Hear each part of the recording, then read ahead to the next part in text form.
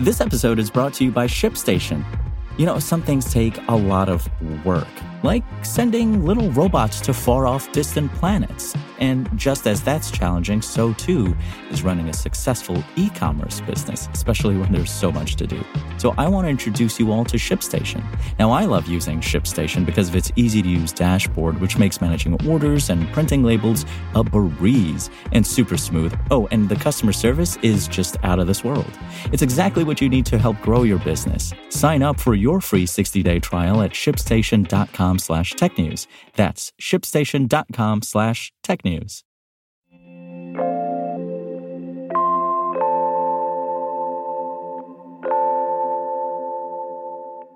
The Honda Prelude is coming back as an EV. Spotify is making changes to its royalty model.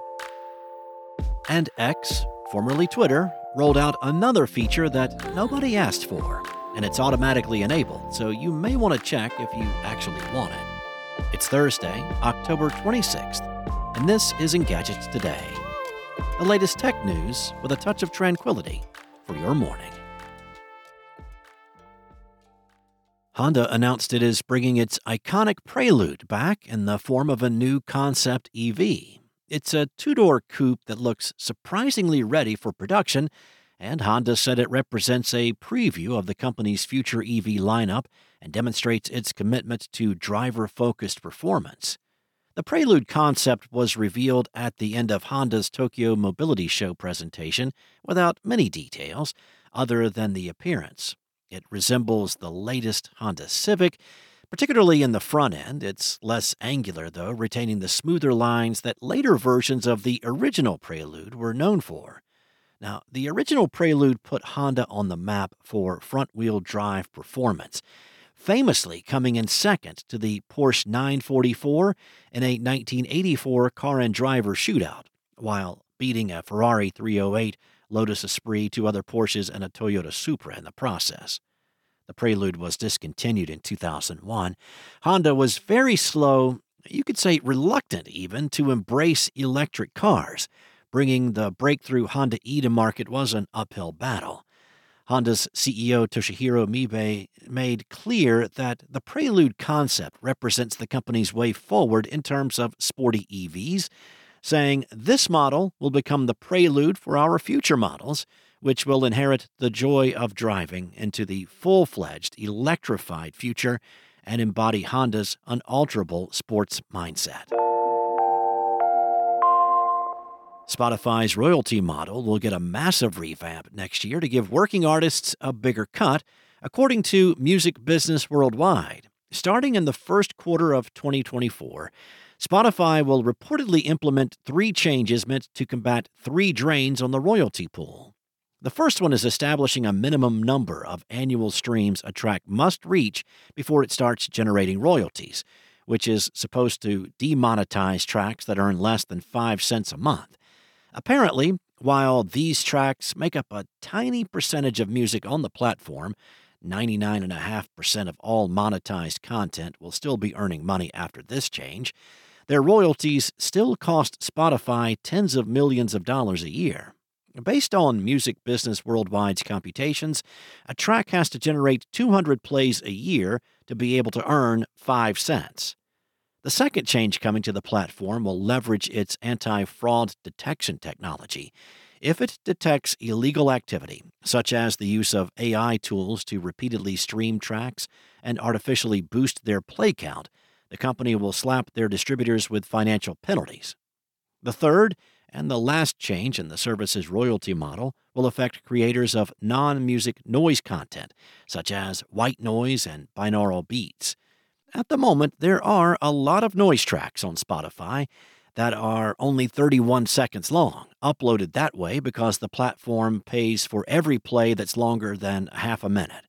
With the change that's supposedly coming, though, Spotify will require these noise tracks to meet a minimum length of time before they can generate royalties. While this move can potentially cut noise creators' earnings significantly, Spotify originally wanted to take even more drastic measures. According to a previous Bloomberg report, The company considered removing white noise content from its platform altogether and prohibiting future uploads in the category because doing so would raise its annual gross profit by as much as $38 million. Spotify neither confirmed nor denied these changes, so we'll have to wait for its official announcement to know if they're real and when they will be implemented, if that's the case. This episode is brought to you by Shopify. Forget the frustration of picking commerce platforms when you switch your business to Shopify, the global commerce platform that supercharges your selling wherever you sell. With Shopify, you'll harness the same intuitive features, trusted apps, and powerful analytics used by the world's leading brands. Sign up today for your $1 per month trial period at shopify.com/tech, all lowercase. That's shopify.com/tech. X has begun rolling out yet another feature nobody asked for. Users will now have the option to call each other via audio and video calls on the platform. This doesn't come as a total surprise, as CEO Linda Yaccarino previously confirmed that video chat would be coming to the social media site back in August. It's just the latest step in X's evolution to becoming the everything app Elon Musk wants it to be. After opening X, some users are greeted with a prompt announcing audio and video calls are here. It's automatically enabled, and the prompt includes instructions on how to review who can call or make other changes to how the feature works. These options can be found in the settings section of your direct messages. However, if you do want to keep it on, you can choose to allow calls from verified users, people in your address book, or just people you follow. X does not have the best track record of creating a safe space, especially for minority communities. So it's not hard to see why many people would prefer to opt out of using this feature. Additionally, not everyone will receive the prompt about the new calling feature, which is enabled by default. It's probably smart to see if it's already available on your account, then you decide whether you'd like to keep it on. Perhaps the folks at X will rethink this one, and maybe we can trade this feature to save circles. But if this is a feature that must exist, it would have been a better move to allow users to turn it on themselves instead of having it on automatically. Some users may not find out about the feature until a random troll decides to call and antagonize them. Thanks for listening. If you have a moment, rate and subscribe wherever you listen. Today's show featured journalism by Engadget contributors Steve Dent, Mariella Moon, and Stephanie Barnes, and was produced by Spoken Layer. And as a reminder, you can listen to The Future later today on Engadget tomorrow.